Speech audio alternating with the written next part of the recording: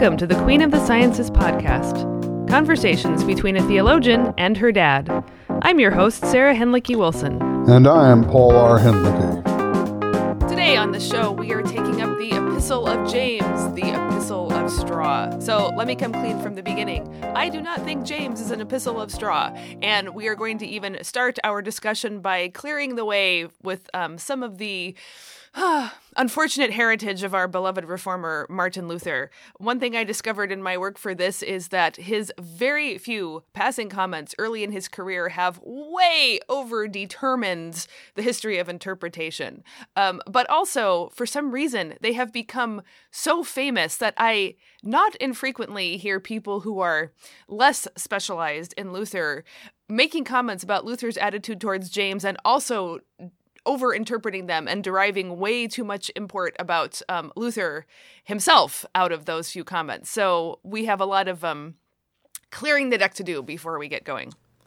Yes, a Sarah ground-clearing operation for a proper appreciation of both Luther and James, correct? Correct. So the things I most often hear are Luther just disposed of James from the canon because he didn't like it, because it taught you are saved by faith and works, not just by faith, and that Luther somehow thought he had the right to do that. Implicitly behind this, there is also a hermeneutical assumption about the canon of Scripture that all of Paul and the 5 chapters of James somehow lie on the same level, and you can just kind of neutralize each other with them or something like that. So I think that's also a pretty problematic reading of both the role of Paul and James in Scripture.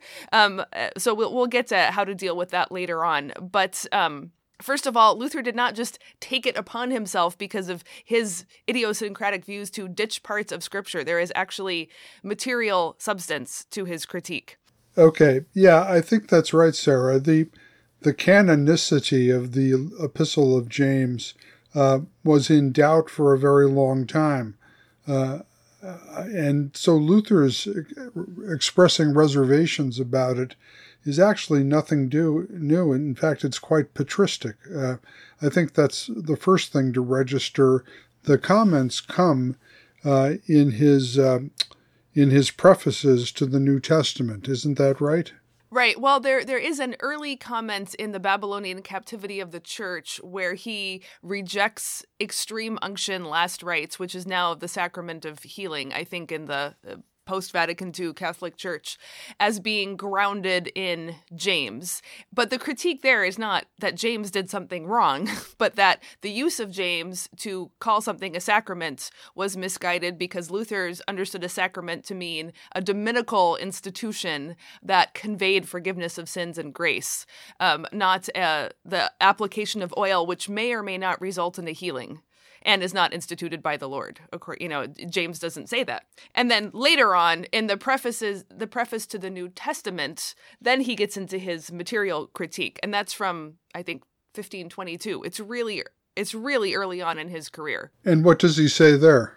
Well, let's get into that because I think it's important as actually preparing us to talk about James because, again, I guess this is my other frustration is that when people who don't know better talk about Luther and James, they just think he found something inconvenient and therefore ditched it or rejected it. But in fact, Luther has 2 substantial concerns, and I think one is more worthy of entertaining than the other. So let's get into it. So first of all, in his overall preface to the New Testament, not to James specifically, he's talking generally about the books of the Bible and their genre and what to read out of them. And in it, he actually gives very strong preference to the Gospel of John over the Synoptics, and he gives very strong preference to the epistles of both Paul and Peter over against James. And that is where he calls James an epistle of straw, meaning, lightweight. Doesn't the fire will not burn very long if you light it up or something. But the point for him is that he is talking about what qualifies something to be an evangelical or apostolic writing, and he does not qualify it based on the personage, like Paul's letters are apostolic or evangelical because Paul was Paul, but because of the content of the message that he bears. And so he looks at the Epistle of James and says, well, there is very little Jesus in this book. And indeed, you read it for yourself, you will see there is nothing about Christ's life. There's nothing about Christ's passion or crucifixion. There is nothing about his resurrection in any direct formats. The way you do get Jesus in this book is through the number of sayings of Jesus that are expressed in a slightly reconfigured form in the Epistle of James. So it's content of Jesus' teaching, but not content of his life. And there is a great deal about God, but very little specifically about Jesus, and nothing whatsoever about the Holy Spirit. So that is the course of his material critique of James' apostolic nature. And again, as you said, that was shared by the Church Fathers. So that's the first, and I think that is the more substantial and interesting question to talk about regarding James. I think Luther is at least right to raise the issue and raise some questions about James on that basis. Yeah, and I think that's also true of the Church Fathers, that they had hesitations about its authenticity.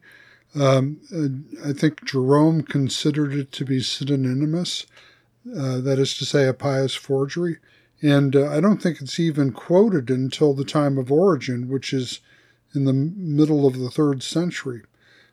So it's a book that has a kind of curious origins and so forth. I've read that perhaps James, the brother of the Lord, published a circular sermon before his martyrdom in Jerusalem in the year 66, right on the cusp of the Jewish revolt against Rome.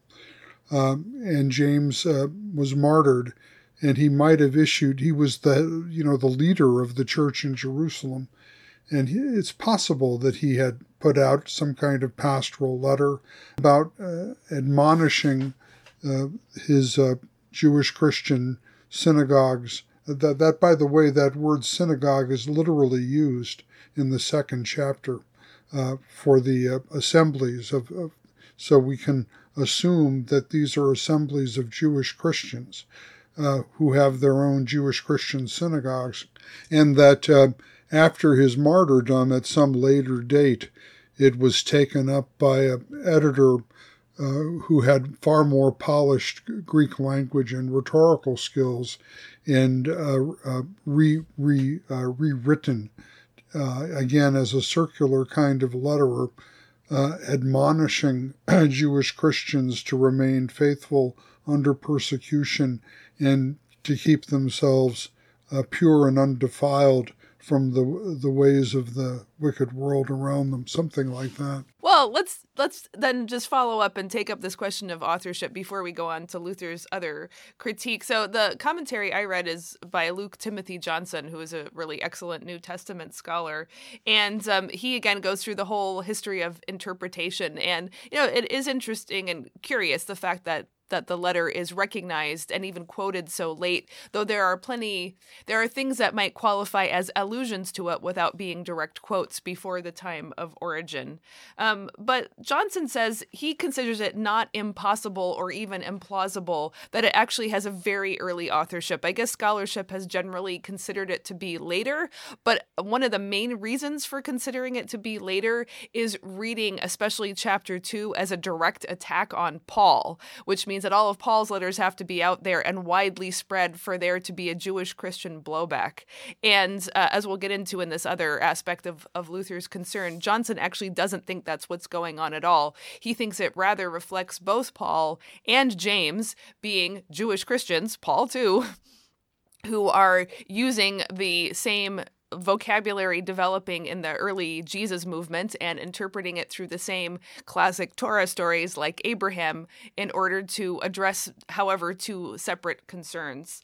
He also says, and I found this interesting, that the Palestinian Judaism was so absolutely saturated in the Greek language that there isn't actually any real linguistic obstacle to James or, a brother of the Lord, somebody living and Jesus' family circumstances to be good enough in Greek to at least create a strong substrate. You wouldn't even need a whole lot of editorial polishing to take it up there. I guess a lot of archaeological and linguistic research, again, over the course of New Testament studies have established that. I mean, it would be like saying people in India aren't very good in English because English doesn't come from India. Well, yes, but India has been so deeply influenced by the English presence for so long. You have people writing fabulous literature in English who have lived in India all their lives. So I think it's something more along those lines. And finally, he says there are a number of, just little allusions which may add up cumulatively to a specifically Palestinian Jewish setting. And if that's the case, then we're talking about an entirely Jewish Christian community that is speaking internally to itself. And I think that's something I would really like to explore further, because that is the deep-rooted difference between what James is getting at and what Paul is getting at, because Paul is going out to Gentile communities and trying to communicate the whole story with no background to people who have no reason to be expecting a Messiah. And this letter is clearly speaking to people who are so immersed in this thought world of the Old Testament scriptures, the Hebrew scriptures, that you can have a different set of assumptions about what you need to say to make your message intelligible. So anyway, how does that strike you? That all adds up for me. I don't feel the need to affirm that the letter that we have was penned by James, the brother of the Lord. But I certainly think, like much of the pseudonymous literature, also, Pauline literature like Colossians or Ephesians, for example, or the pastoral letters, these are people who want to take up the legacy that they've inherited from the apostles and Paul or James respectively, and carry it forward into new situations and new generations. And I think if we simply accept that was the understanding of authorship from that period of history and time, we shouldn't have a problem in seeing the actual canonical letter of James to represent the voice of Jewish Christianity in the New Testament, along with the little letter of Jude, I suppose, as well. Right. Yeah, I have to say for myself, it wouldn't bug me if this was not written by James, the brother of the Lord. The other thing I'll just add in from Johnson, though, is he says that it doesn't actually have the usual markers of pseudonymous literature, because it just says from James to the 12 tribes in dispersion. And I guess, generally speaking, pseudonymous literature does more of the protest too much and tries to give its bona fides of why this is really James talking here. And it doesn't do that. And then if you look, there are a number of Jameses out there who are available. So it could have been one of the other ones too. Incidentally, for English listeners, James in English is a long extended derivation through a whole chain of other European languages all the way back to Greek Jakobos, Jacob. So I heard, now I cannot verify this, but I heard the reason why we call the letter James and not Jacob is because King James, as of the King James Version, wanted his name to appear in the Bible. So he leaned on his translators to say James instead of Jacob. But of course, if you say the name Jacob, suddenly it seems a lot more of a Jewish Christian letter and a lot less of an English Christian letter. Okay, well, the kings have been interfering with the church for a long time. They sure have. At least he wasn't so fond of executions. Well, he probably was, actually. I don't know. I don't know my English martyrdom history, Catholic or Protestant. Let's move on from there. So, okay, but the more substantial, I don't know actually if it is more substantial, let's say the more famous concern of Luther regarding James, and this is the one that circulates a lot more than the general paucity of Jesus and life and death and resurrection and lack of spirit language, is chapter 2, where James gets into faith and works. And I am just going to read out this passage from Luther. Now, this is actually in his specific preface to James, not to the whole New Testament. And here are his reasons for doubt about whether it is apostolic. He says, "It is flatly against St. Paul and all the rest of Scripture in ascribing justification to works. And then Luther uses as a comparison how differently Paul uses Abraham as an icon of faith, whereas James uses Abraham as an icon of faith made active through works. Then secondly, Luther repeats the point from the whole New Testament preface about the general lack of discussion or teaching about Christ specifically, and he concludes with, this is a rather famous bit from Luther, all the genuine sacred books agree in this, that all of them preach and inculcate Christ, that's treiben in German. And that is the true test by which to judge all books, when we see whether or not they inculcate Christ. Whatever does not teach Christ is not yet apostolic. Even though St. Peter or St. Paul does the teaching, again, whatever preaches Christ would be apostolic even if Judas, Annas, Pilate, and Herod were doing it.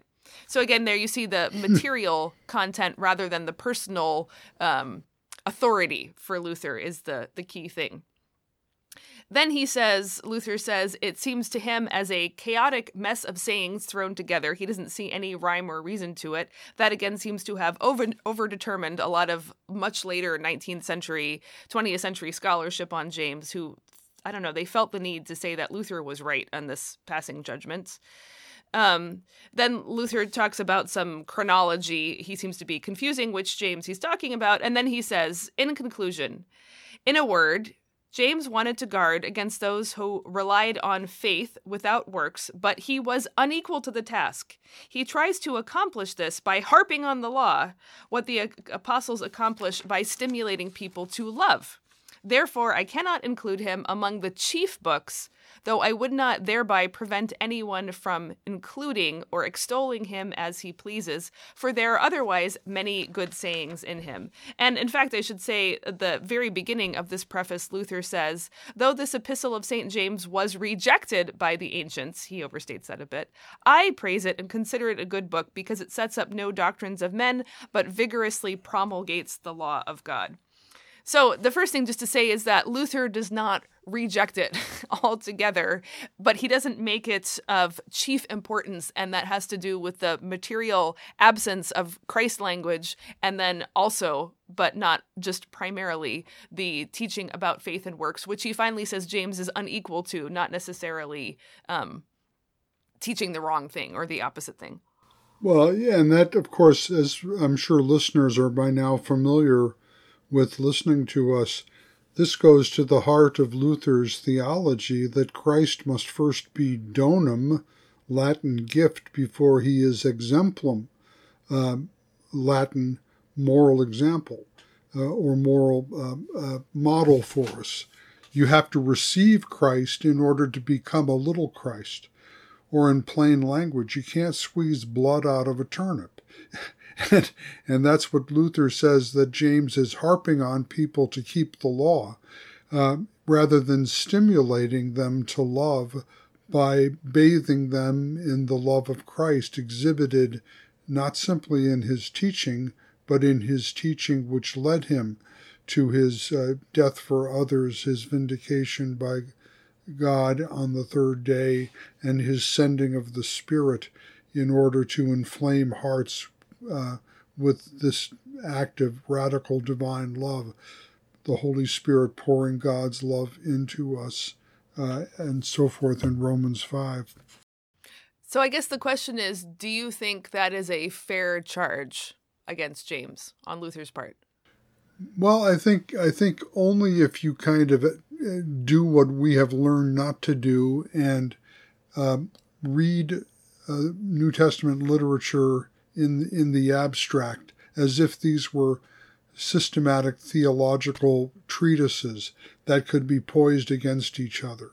And when Luther says he totally contradicts St. Paul, I think it's a verbal contradiction, but I think, in fact, James and Paul, understood contextually, or would simply be speaking past each other for reasons that we can get into. Yeah, I came to very much the same conclusion the more time I spent. I mean, I didn't just get converted to James recently, but it seems to me if you actually look at the content of what they're saying, again, the superficial verbal disagreement is striking and a little startling even, but I don't think at the root they are the one, I don't think they're even responding to each other. I think Johnson's proposal that they are using the same vocabulary and examples because they're both first century apostolic Jews who know Jesus and are doing first level missionary work among Jews and Gentiles respectively has a lot more to do with it. Well, Paul himself entertains the Jewish Christian objection to his gospel when he says rhetorically, "What then, shall we sin that grace may abound? Me genoito," he says, "may it never be." And so we can get into why this superficial, what we're arguing is a superficial or a semantical confusion, is not really a material contradiction between Paul and James. Now, even if I just want to say in principle, there could be a material contradiction. I would like to stipulate that that's possible, and I wouldn't be afraid of saying it if in fact I thought that there was a material contradiction between Paul and James. I think it's important to show how it is not really, and that Luther unfortunately overstated his case when he acknowledged that James teaches the law of God in an excellent way, and there's much fine admonition, paranesis, in it, and so forth. And I think actually Luther, the anti-antinomian, would have to approve of that very strongly. And I think that then we have to clear up why it is not actually a substantial contradiction. Right. And again, this comes from really early in his career. He has not yet had antinomian misinterpretations of his own teaching. And if you look in the index of Luther's works, there's a couple columns of places where he cites James throughout the rest of his career. So it's not like he dropped it. I think as much as anything, the responsibility lies here on fans of Luther who just got way overexcited over these couple passages, which are such a teeny tiny proportion of his entire output. I mean, there is also some responsibility on interpreters not to make too big of a deal of it. So I would say both to those who have learned to dismiss Luther because they thought he dismissed James, and to those who think they have to dismiss James because Luther once dismissed James himself, let's just get over this and go back to taking James in its own right and trying to understand the letter in its own right. And I don't think we need to let Luther determine the course of James' interpretation forever after. Well, of course not. It's interesting. In preparation for this session, I picked up the New Oxford Annotated Bible to quickly reread James, and I read the introduction to the epistle, which in this I don't even know who the editor is who wrote this introduction here, but just to illustrate what we're saying. This is how he concludes his introduction to James. Martin Luther's cavalier assessment of James as an epistle of straw, because it seemingly denigrated the Pauline doctrine of justification by faith, influenced its interpretation for many years. Now, this author, this very editor, in his notes on the text, argues that, in fact, they're talking past each other. This is what he says. The conflict, however, is more apparent than real. For Paul, faith is primarily trust in God, a sense of the word that James also shares, but in his critique of faith, James means by it essentially the intellectual assent to ideas about God, without any personal relationship or commitment to inform them. So, this very author explains to us why the contradiction between James and Paul is a matter of semantics within different contexts, and at the same time treats Luther's argument of exactly, more or less the same case as cavalier. Yeah. Well, I think what we need to do, we definitely need to sort out this faith and works things. But I think, as I said, the more substantial concern is, why is there so little about Jesus in both the name and in the details of his life, and nothing about the Spirit, and nothing about baptism, nothing about Holy Communion. And I mean, I think that is more deeply rooted in his concern. And then it's almost, for Luther, it would be inevitable that you would get justification by faith wrong if you don't have any, you haven't been driving Christ, treiben Christum, right, all along. So I would like to put forward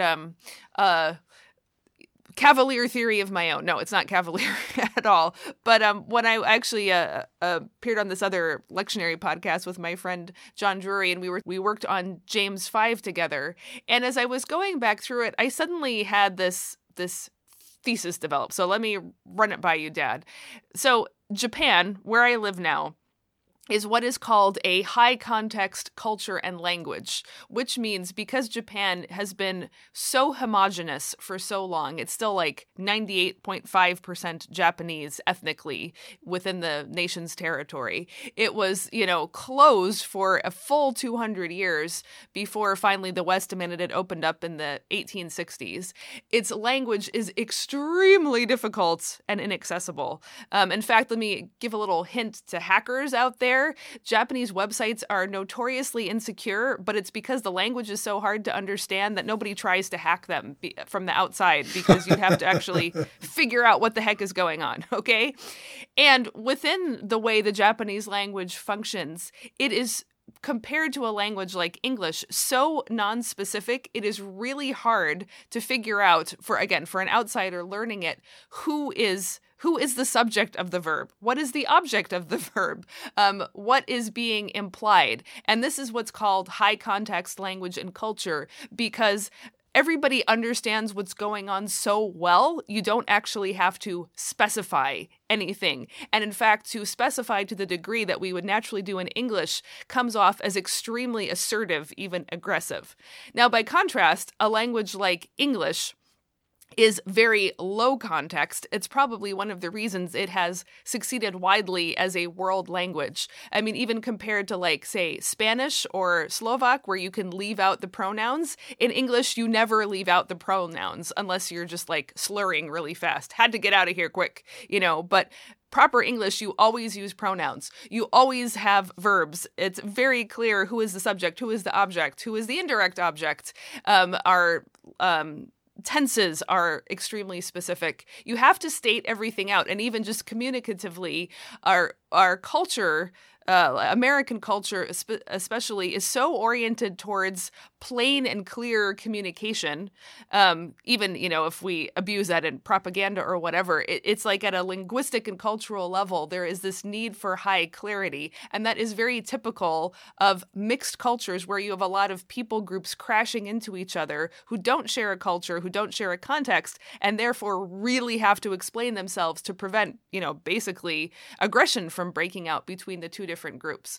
So using that in mind, I was just thinking, here's the difference between James and Paul. If James is, the brother of the Lord, or very close to the center of the original apostolic circle, that means everybody knew Jesus, or knew somebody who knew Jesus. Everybody has lived in either Judea or Galilee their whole life. Everybody is Jewish. Everybody is keeping the same law. Everybody is having the same conversations. Everyone gets the same allusions. In order to be eloquent and effective, you can't overstate your case. A lot of the power of things like poetry and literature is they're understating it, and you pick up on the illusion, and that's what makes it so satisfying. You're like, I know what he's hinting at there, right? Paul, by contrast, is, obviously he is immersed in the world of Judaism, and he does spend time with Jewish Christian communities, but most of his work and most of how we know him is in his low context Gentile or mixed church settings, where he has to interpret between Jewish and Gentile Christians what the heck is going on and why they are seeing things differently, and how do these Gentile people get grafted into Israel's story. Or he's in an entirely Gentile setting like Galatians, and, everything has to be explained just from the get-go. You cannot be allusive because nobody would get your allusions. So in that sense, if I go back and reread James, what I hear in it is a book that knows that everybody already knows about Jesus' death and resurrection. You don't have to say it. That's not the burden of the book. You can be very, very faint and subtle, and people still get it, and they are implicitly putting it in the context of this larger story. But it isn't the burden of this book to tell the story because everybody already knows. Yeah, I like that hypothesis, Sarah. That makes an awful lot of sense to me, that James, the brother of the Lord, wrote a circular sermon that was later adapted to the after the time of the Roman defeat of the rebellion, and the Jewish Christian communities were scattered into diaspora as this letter now begins. And so this is the voice of James speaking to the Jewish Christian community that's been scattered abroad. And he's concerned, the letter is concerned, that the integrity of faith and life, faith and action, is being jeopardized by the immersion now in a world that is indifferent, if not hostile, to the Jewish Christian faith and ethos and so forth. And so this writing style is still, like you said, not direct and confrontational or explicit, other than, but rather elusive in terms of what we would call the dogmatic groundings of its paranesis.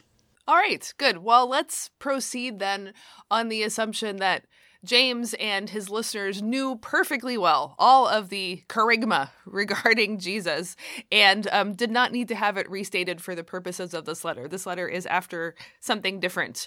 And maybe if I could put it in one word, I would say this letter is about integrity, the wholeness of the person before God and before one another, rather than being split, or maybe, let's say, giving in to the split that every sinful soul experiences in itself, but orienting towards integrity as a Christian witness. Yeah, I agree with that, and I think it's important for us to talk about that, but I have just two little comments yet on the dogmatics of James that is there implicitly or elusively. And one is that James indeed talks a great deal about faith. The letter opens with a discussion of faith. The letter concludes with the prayer of faith. And there are discussions of faith scattered all through the letter. And it's not just that James is denying justification by intellectual assent to revealed truths. James is also positively teaching about what faith is and how faith operates and so forth and so on. And I think when you grasp that James is not at all hostile to faith, as if works could replace faith, he's rather saying that faith is living and real in the work that it does, which is not very different from Paul talking about what matters is faith operative in love. So that would be one point. The second point is that the Epistle of James talks repeatedly and in very interesting ways about God the Father. And we have to bear in mind that this is almost distinctively Christian usage. It's true, of course, in Judaism there were occasional references to God as Father, but it's more of a metaphor than as a name. James is using the language of Father with regard to God as a proper name, and he's making dogmatic assertions that God the Father is ever generous, the giver of all good things, never grudging, always willing to answer those who ask, and that in him there is pure light and no shadow of or turning of darkness. So God is reliable, consistent, steadfast, and that goes back to the Hebrew idea of what faith is. The verb aman, which means to make firm, in the hifil, in the Hebrew aspect of the hifil, means to make oneself firm. So what faith is making oneself firm in the reliable, unchanging, steadfast, ever-generous God the Father. And that's, so I just wanted to bring that out, that there is a dogmatics in the background of the letter to James, and it has very much to do, if you want to put it this way, to the Jesus' own proclamation of God as our Heavenly Father. Yeah, I like that very much. In fact, I think you could say James is not maybe the most obvious source book for Christology, but it is a good source for patrology. And if we actually have a robust Trinitarian doctrine, then God and Father are not simple equivalents, because God is God the Father and God the Son and God the Holy Spirit. So that means we actually have to talk about the Father qua Father and not just collapse that into a distinction that then we have to, somehow figure out how to add Son and Spirit to.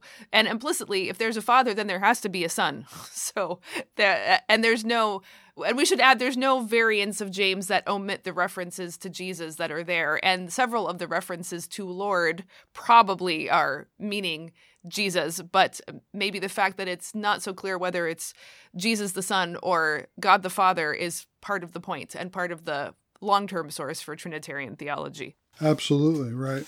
All right, well, let's go through. There's only 5 chapters, so let's just, in our time left, spend a little bit in each of them. So in this first one, as you mentioned, God as generous giver is such a recurring theme of this book. Johnson's commentary really helped me see how deeply that is the structure of the argument being made about the nature of God, our Father, in this is God's endless giving. So we could even take another good Lutheran step to say that, in fact, there's no discussion of faith or works until we have first received the grace of God, which is his donum, his givingness, giving nature throughout. And then in chapter 1, that is set in apposition to human nature, which is fundamentally covetous. Again, like this, to me, is why Luther should have, and other writings did appreciate James, because it is such a, let's say, Augustinian, incisive insight into the nature of human desire and covetous and how corrupting it is. Absolutely. But the source for both Augustine and James is the book of Deuteronomy. And I think this is something that's been not realized sufficiently in analysis of the doctrine of desire, covetousness, concupiscence, variety of vocables we can use for this. But the admonition throughout the book of Deuteronomy is to cling to the Lord your God. That Hebrew verb, to cling, to hold on to grasp, to make yourself firm in the one who is reliable, right? So that clinging to God with your whole heart and mind and so forth, Deuteronomy is constantly talking about the fact that human desire can be alienated, captivated by unclean powers, by false gods, by idols, and so forth, and why it is important, therefore, to fix desire onto the Lord and to cling to him. And, that's what Luther picks up in his discussion of the first commandment in the Large Catechism.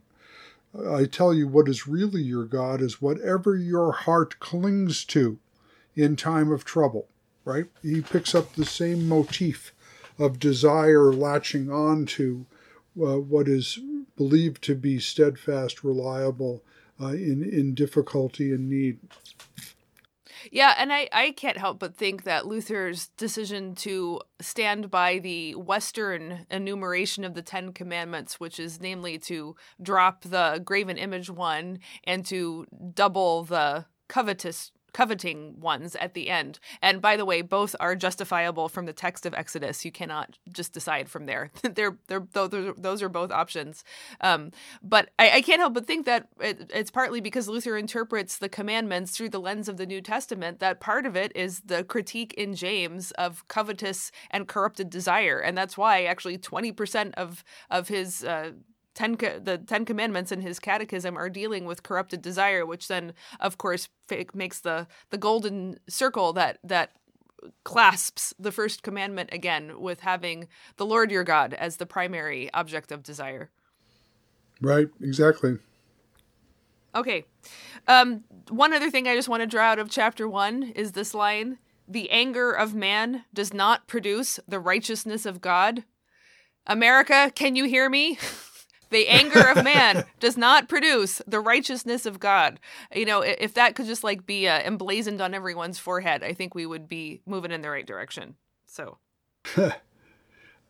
That's interesting, Sarah. I just preached last Sunday, Supply preached, and that was kind of how I opened up my sermon, with how we're all struggling against angry feelings these days. And in fact, there's a lot to be angry about. But boy, oh boy, your anger, as James warns us, can overtake you and turn you into the very thing that you loathe. Yeah. And I think that's the point. He's not saying don't be angry or there's nothing to be angry about. He's just making the observation the anger of man does not actually produce the righteousness of God. Some other strategy is needed. Yeah, absolutely. Right. Okay, let's go on. Chapter 2? Chapter 2, yeah. Why don't you take it away there? Okay. There's a very interesting discussion here at the beginning of chapter 2 about partiality. And this interesting Greek word, which means basically preferring, I mean, the etymology is something like regarding the face, regarding faces.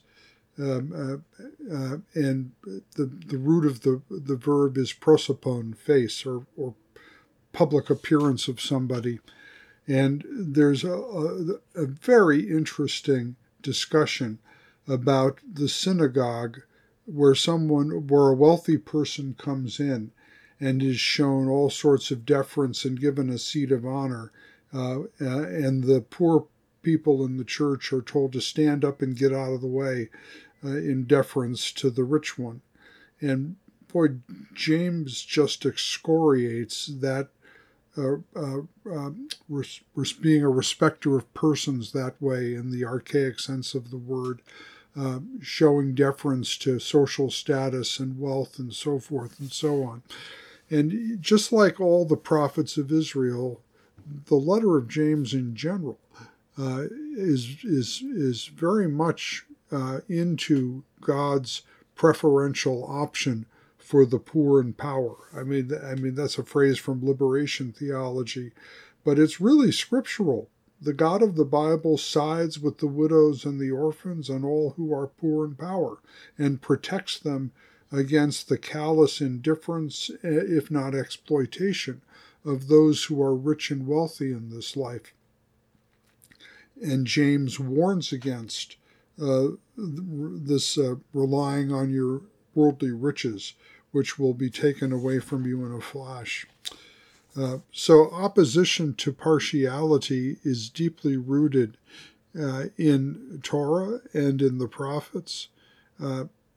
So you have to live, if you're going to live under what James calls the law of liberty. That's a very interesting expression too, isn't it? Does he mean the Jesus interpreted Torah is the charter of freedom? It could be that's what he means. I'm not sure. What do you think? I don't know. It startles me too there. And then he goes on to say, for judgment is without mercy to one who has shown no mercy. Mercy triumphs over judgment. So there's something going on there where he's both appealing to to Torah, and I don't want to say like transcend it because that sounds so supersessionistic, but I think it's more like the reorientation of what is at the core of it. Oh, that's what it is. It's Leviticus. You shall love your neighbor as yourself and be holy as I am holy. That is the determining, interpreting factor for all of these things. And I suppose in that respect, then the liberty comes of no longer being bowing down before the rich and the powerful, because there's no liberty in that at all. But I don't know. It's provocative without deeply explaining itself. I think probably we would have to look for a parallel to the Gospel of Matthew, and it's what's the right way to put this? It's a reinterpretation of the Torah in the Sermon on the Mount and elsewhere. In the light of, again, just like James, in the light of the abundant generosity of God, our Heavenly Father, who gives generously and sees in secret and knows in secret and so forth and so on. But I think this mercy triumphs over judgment is exactly the thrust of Torah, reconfigured in the light of the Christ event, even though this is alluded to, not made explicit. Yeah. Though clearly what it's not doing is excusing your toadying to the rich person or the rich person's oppression. Like, it doesn't mean, oh, there'll be mercy for the rich person. You couldn't help it. You were trapped by your riches. Like that's not what it's headed towards. It's calling to that rich person, show mercy to the widow and orphan. That is the greatest call of the law of God. And I think that has to do with the whole question of integrity. So also in this section for James, he makes the point that you can't just keep part of the law. You have to keep the whole law. It's all one cloth. And that is also a theme in Jesus' teaching and Paul's teaching of the integrity of the thing. I actually just listened to... other listeners might know this. There's a special podcast series from Christianity Today about the rise and fall of Mars Hill, which was the church in Seattle pastored by Mark Driscoll, and that had a meteoric rise and then just a devastating crash with just unbelievable carnage. It's definitely, Dad, what you call toxic Christianity. There was a great deal of soul searching among the evangelical Christians who were interviewed, basically like, how did we let it go this long? We all saw the warning signs and we didn't stop it.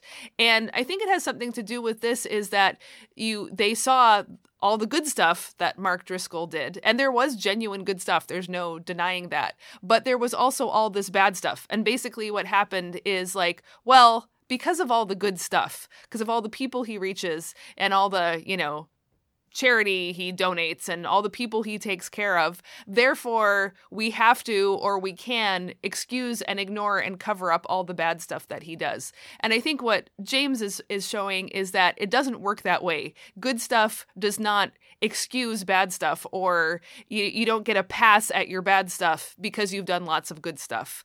It's all one cloth. So as James will say, if you do not commit adultery, but you do commit murder, sorry, you're still a sinner. You don't get a pass on the murder just because you were faithful to your spouse.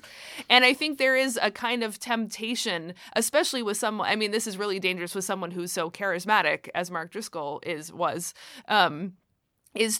there's an internal motivation on the part of the followers to excuse the bad behavior in the light of the good. And I think something that's so important about James is pushing back against that and saying, no, you don't get a pass. It all has to be kept.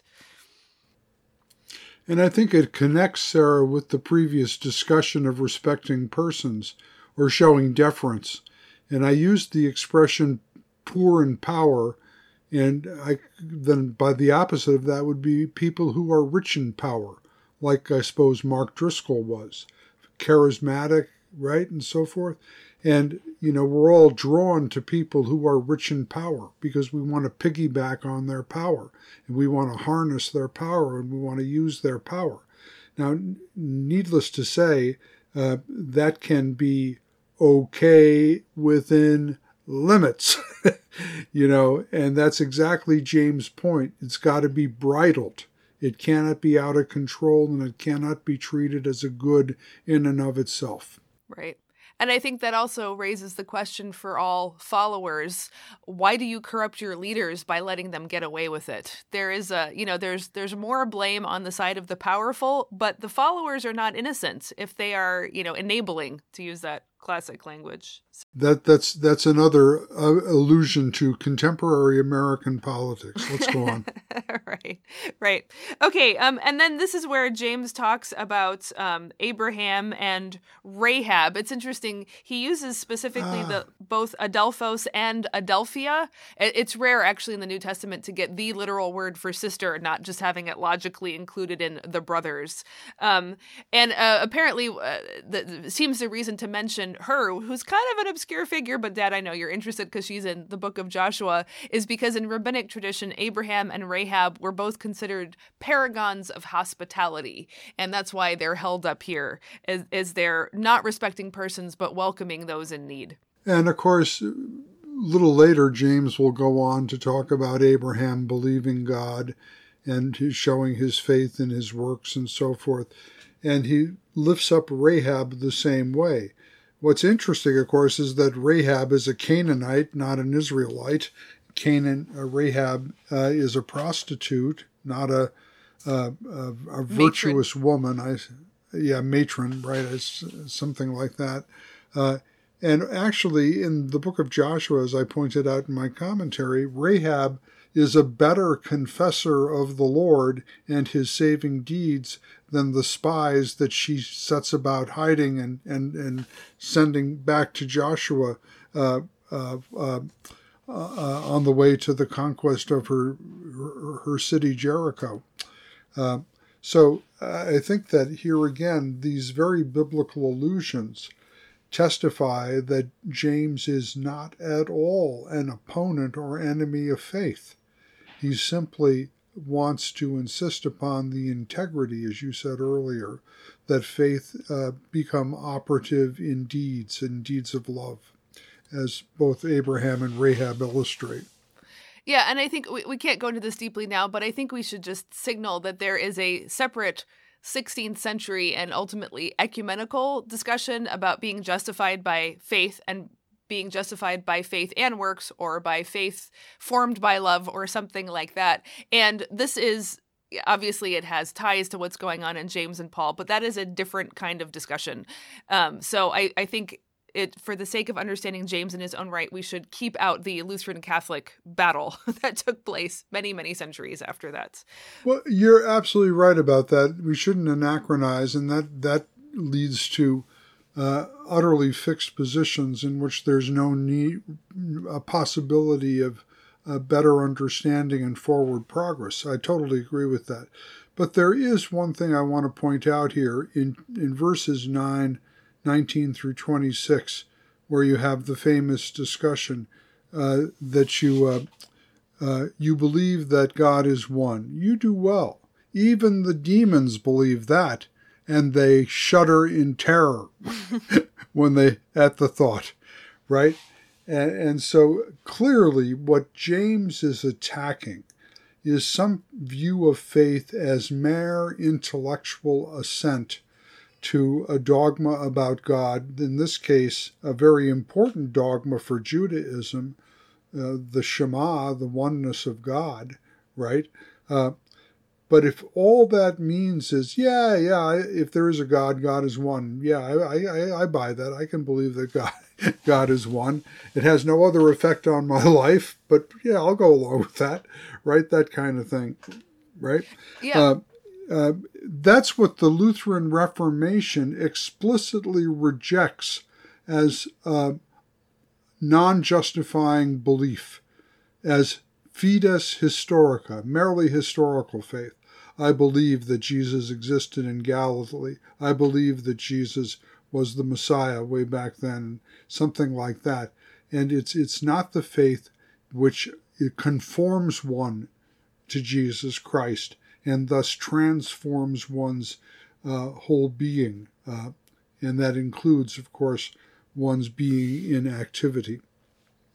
Yeah, I think you could even push it farther and say that for James, it's not even assent. It's just like acknowledgement of a bloody obvious fact. Like, I don't have to assent to the fact that the sun rises in the morning. It's just there. I see it, And it seems that even for the demons, they see that. They know that. They don't have to even assent to it because it's the unfortunate fact of their demonic existence that there is a God. And in that respect, I think there's a parallel to what Paul is doing in Romans 1. He says everybody knows there's a God, like, so what? It's a starting point, but it doesn't actually, neither for Paul, neither is that understood as faith.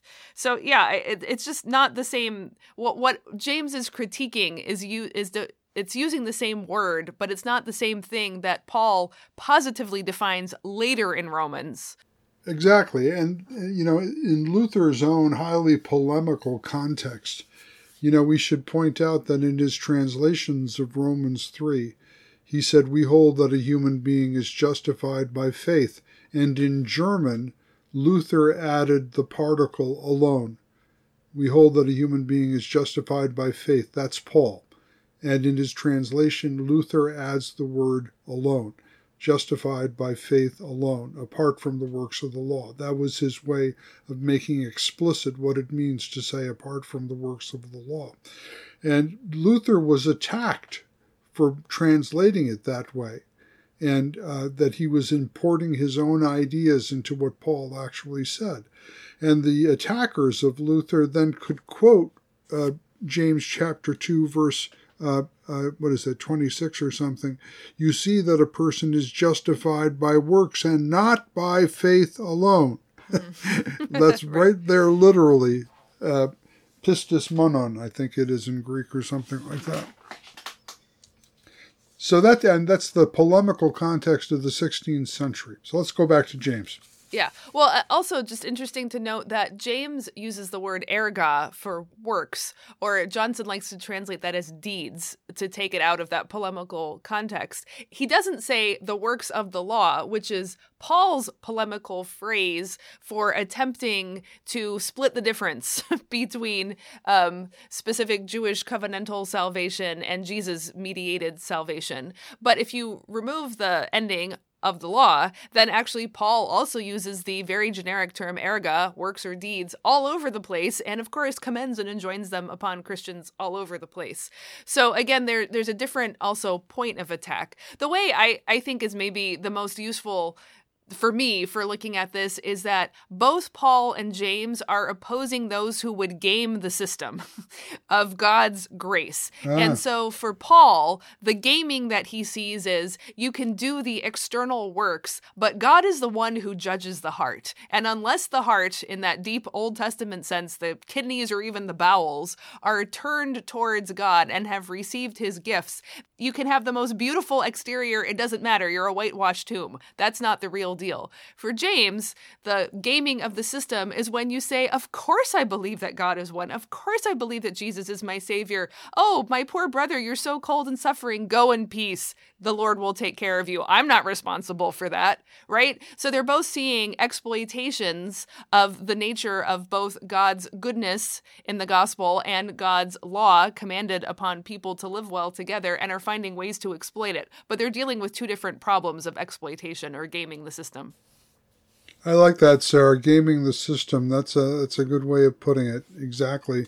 And of course, that also means you always have to be contextual, because the system can be gamed in all sorts of different ways. Yes. And you have to, pastoral ministry is an art, not a science. And you have to pay attention to what is actually going on in the dynamics of Christian congregational life, or the life of individual Christians in the world. Yeah, and that's hard work. Let's just say it. It's really hard work. Yeah, it is. Okay, well, let's continue on. Chapter 3 is mostly about speech. I really like the opening verse. Not many of you should become teachers, for you know that we who teach will be judged with greater strictness.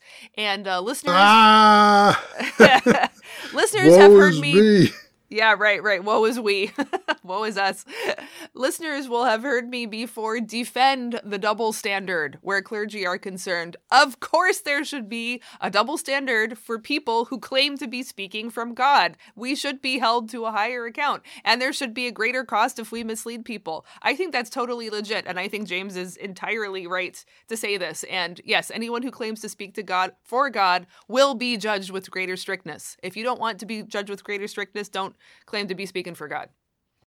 Well, I'm afraid you're so right about this that part of the motive for lowering the standards for clergy behavior and deportment is just this. I don't want to be responsible for speaking for God. I just want to be, a service worker alongside other service workers. This is a real bugaboo of mine. It goes way back to the beginning of the ELCA when I was at a listening to people event on the doctrine of the ministry. And some dude from California went to the microphone right after me and said, "Hey, my name's Joe. And when I visit people in the hospital, I don't say I'm Pastor Joe. I say I'm Joe. I'm just a regular guy like everybody else. What's your name? What are you into?" And just this kind of glad handling attempt to deflate the office of the pastoral ministry so that we do not come under stricter judgment. That is a particular bugaboo of mine. So anyway, end of rant. Well, I would just say there's nothing that was ever stopping Joe from visiting people in the hospital anyway, just as Joe. So why do you have to go and become a pastor? Because he wanted to get paid and have a pension from the ELCA, I suppose. Or, wanted the authority without the accountability. Okay, Joe, wherever you are, I hope you've seen the error of your ways. Okay. I don't think we'll go too long into this, though. I mean, it is a wonderful analysis, again, of everything that's wrong with public speech nowadays. And again, we've talked about what our new social media does. It gives unbridling to all tongues and zero accountability because you can be anonymous or just part of a mob and not be accountable for your speech. So again, if you don't like what's happening on Twitter, read James 3 and then delete your account. But I think it's also a really good example of the connection between James' high context implied doctrine and the ethics that he is enjoining on his community, because he talks about the tongue and says, with it, we bless our Lord and Father, and with the tongue, we curse people who are made in the likeness of God. So those are really powerful statements about God and humanity, first of all. And then he's setting up the contrast of no integrity, where the same little organ of the tongue is using to do two entirely opposite things. But in fact, if you really have God as your Lord and Father, then you cannot curse someone made in his likeness. Well, there's a thought. Yeah. All right. Well, I don't think I can improve on James 3. I think everybody should just read it again and take it to heart. Do you have any other comments you wanted to make? No, I think we might want to move along to chapter 4, which has a few more interesting things in it. All right. Well, what did you see in there? What do you want to share? Do you not know that friendship with the world is enmity with God? Wow. Now, again, there is the statement of Jewish apocalyptic theology in a practical, moral, ethical, paranetic nutshell, or in a rhetorical question. Whoever wishes to be a friend of the world makes himself an enemy of God. Now, of course, we have to take the word world here, understanding that in the New Testament the word cosmos has a double meaning. It can refer either to the material creation, humanity included, that is the good gift of God, and it can also refer to this good gift of God turned away from God into darkness and death, and all the ways in which the Epistle of James has analyzed desire run amok, leading into fighting, quarreling, and war, and so forth. So with that clarification in mind of the ambiguity of the word world,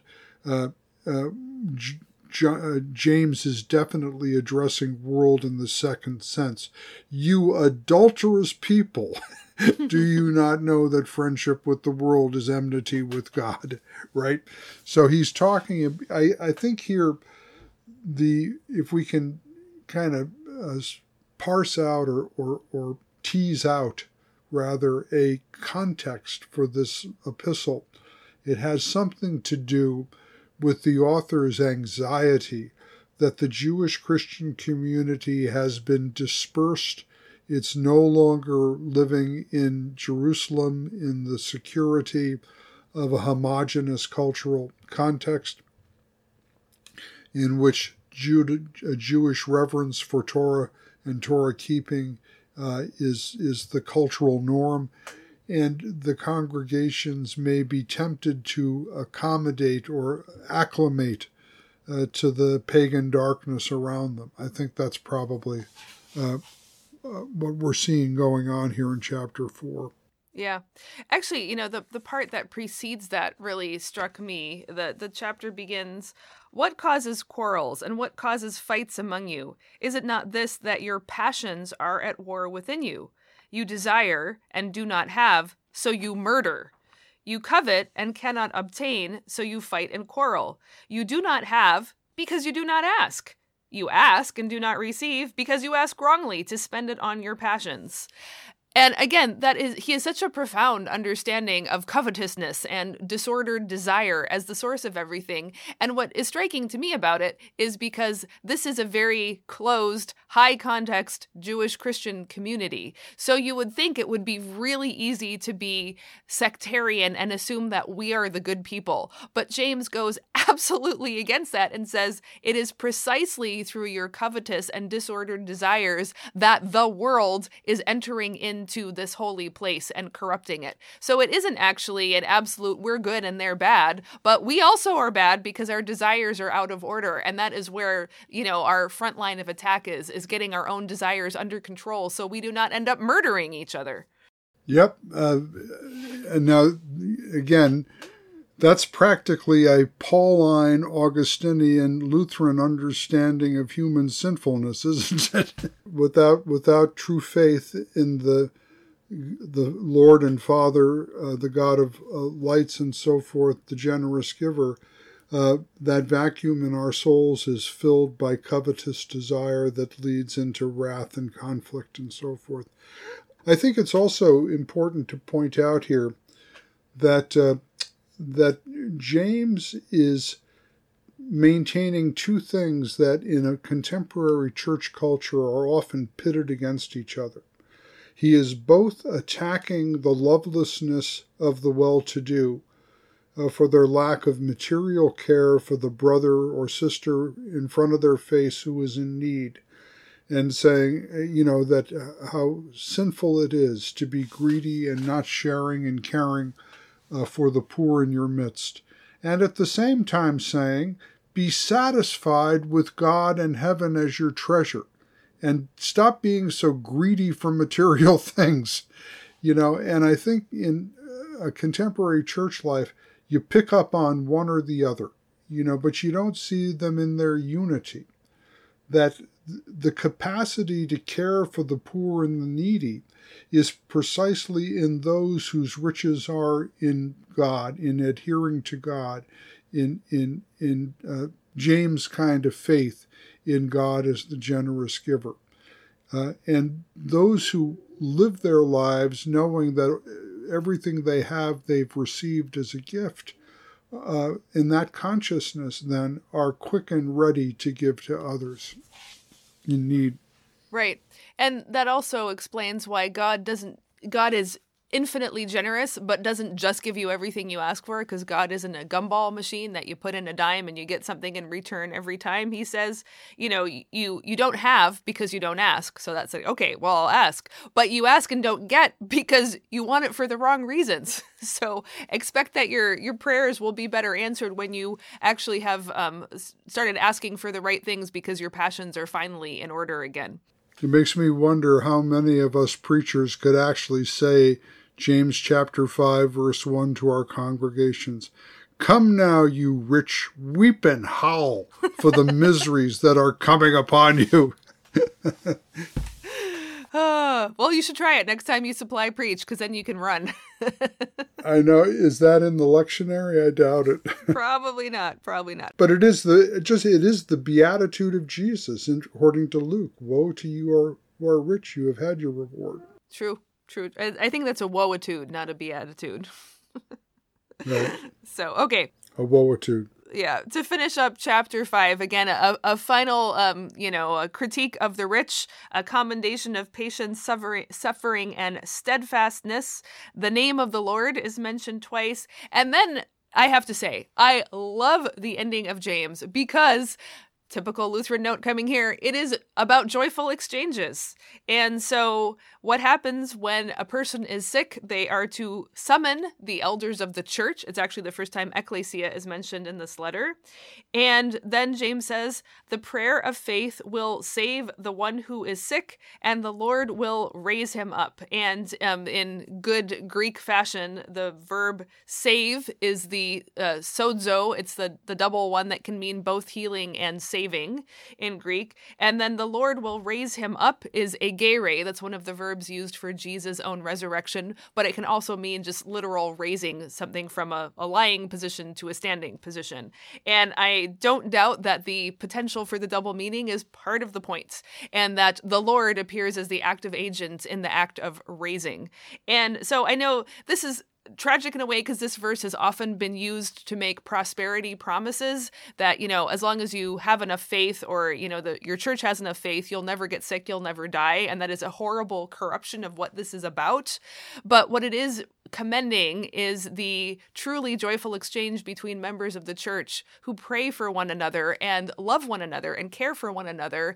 And the healing and the raising may not come in this life, but the salvation and the resurrection will certainly come in the next. And I think it's really important to keep that layered meaning there, but put that in the larger context of this is the nature of the right ecclesial community, this exchange between one another. Right, and the text continues after the healing of the body by the resurrection with the statement, and if the sick one has committed sins, he will be forgiven. Or is that rather the one who prays will be forgiven? Let's see. No, it's the sick person. But I think it's implicitly the sick person will be forgiven. Therefore, confess your sins to one another and pray for one another that you may be healed. So it's inclusive of everybody. I mean, again, this is not an explicit reference to Jesus healing, but I think immediately of Mark 2, where, it's the friends who bring the sick man, the paralytic, to Jesus. Jesus sees their faith, and he says to the man, your sins are forgiven. The Pharisees grumble. Then Jesus says, rise up and take your mat and walk. I mean, this sounds to me like an ethical reprocessing of that very early gospel healing story and forgiving story. And very good, and quite possibly that's true. The little bit of a excursus I want to make here, I do this every chance I get. The service of the word for healing. The service of the word for healing. This would be a tremendous practice for Christian communities, particularly in outreach to their parish neighborhoods, to open the church doors in the middle of the week and invite the community to come in with their prayers for healing. Performing that service, doing what James Chapter 5 tells us to do. I think that is the way in which traditional liturgical congregations can actually open themselves up to their neighborhoods spiritually to evangelize and catechize in a culturally appropriate way. Right. And, prayer for healing is something you can give to people who are not catechized or baptized yet. There is no concern or limitation about that. Right. That's Jesus's ministry begins with healing and forgiveness of sins. I mean, honestly, I think open communion is a cheap solution that tries to actually avoid the real encounter. And I think the healing offer, it's going to be much less controlled and there's going to be a lot more risk involved. I think it's a much more appropriate evangelical activity precisely because it makes the evangelizers more vulnerable and doesn't just make the visitors the vulnerable ones who just come and receive something that they don't understand and have not been, introduced to in any way. Absolutely. One last thing, and this is how the whole letter ends, and it ends with one more extraordinary joyful exchange. And I've altered the translation a bit here because I'm always frustrated when translations do not respect passive versus active verbs, and I think it really makes a difference. So, my brothers, if anyone among you has been deceived from the truth, and someone turns him back, let him know that the turner back of the sinner from his deception will save his soul from death and will cover a multitude of sins. Wow! Talk about being a little Christ to your neighbor. Like, this is just like one rank below what Jesus himself does. And it's obviously not meant to like be usurping the place of Christ or God. It's saying that Christ is so truly present among you. And the power of this communal exchange in the church is so extraordinary that you can actually turn somebody around who's going the wrong way and he will be saved and his sins will be forgiven. That's what it's at stake in having a church community, is being able to do this for one another. Well, that makes me think of our podcast last season on Teresa Morgan's book about how faith reciprocates or circulates through the whole community, including the community included into the triune life, united with the Son by the Spirit to live before God the Father, and so forth, and how mutual acts of trust circulate. And in this case that you've just mentioned, even reach out to grasp one who has strayed from the truth and to bring her or him back to the fold. Boy, isn't that all what we need, too? Not just to do, but to have done to us. I just think that this whole letter leads up to this. This is ultimately what an intact community of integrity that is rooted in the infinite generosity of God can actually do in this broken, fallen, and painful world. Yes, that's exactly right. But for that, we need pastors, especially congregational leaders, who understand their ministry, the art of shepherding a caring community of Christ's people, nurturing it, sustaining it, growing it, reaching out with it to include newcomers into it, and to sponsor the works of love, and to give the pastors who are leading these communities enough space and time for their own study and enrichment so that they can actually be the genuine practical theologians and teachers. That's what the letter of James says, teachers of their communities. All right, folks, you heard it. Go do it. And now we're going to take a massive swerve off to the left, or is it to the right? Or is it a synthesis of the two? Next time on the show, Georg Wilhelm Friedrich Hegel. Thanks for listening to the Queen of the Sciences podcast. For show notes and more, visit our website, queenofthesciences.com. To find out more about what we do, visit sarahhinlickywilson.com and paulhinlicky.com. Finally, please leave us a review on iTunes and tell a friend about the show.